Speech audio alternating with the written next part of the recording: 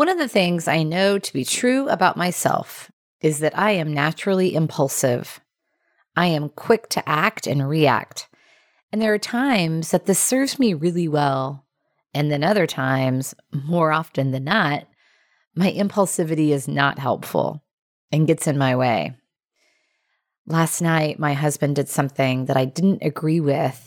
And rather than seek to understand and ask questions, I very quickly told him that I didn't like it, which led to an argument.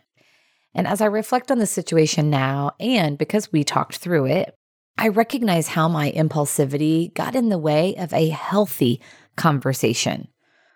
Fortunately, we got there eventually, but not without a big impulsivity detour. My pastor said something in a sermon recently that has been with me since he said it. He said, "The most impressive people are the least impulsive people." And as I look around at the people I'm impressed with, I understand what he's talking about. They demonstrate self-control, which is admirable. They recognize the needs of others and the importance of timing. Self-control is knowing that you can do or say something, but choosing not to. And there's great power in the choosing not to.